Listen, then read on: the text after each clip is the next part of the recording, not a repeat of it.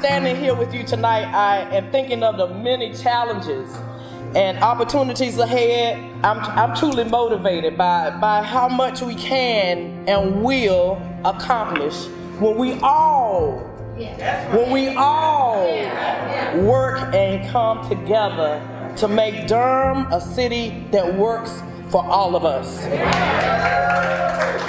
You know, participatory democracy such as ours is one in which we all have a role and an obligation, a debt to the elders before us, and a commitment to those yet to come.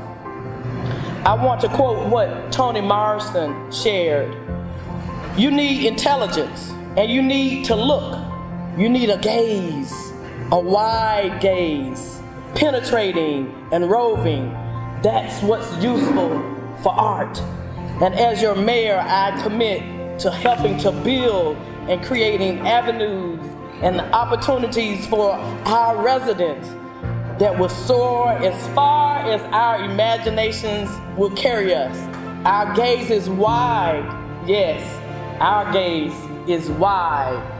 I bring a vision for Durham that listens to and cares for every citizen, regardless of where you live or where you come from. A city where we are all safe.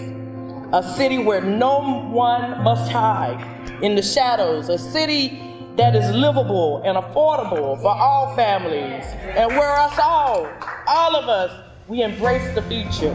This night and this tomorrow, Durham has always been my home.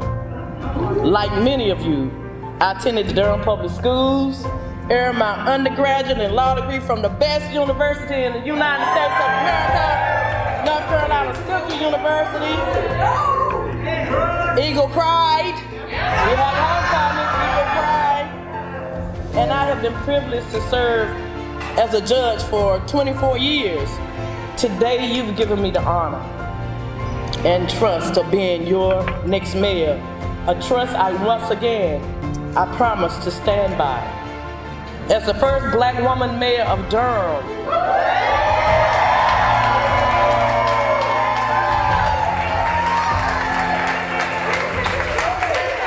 I know that we are closer to the American dream of opportunity for all, yet on occasion we remain the closest of strangers.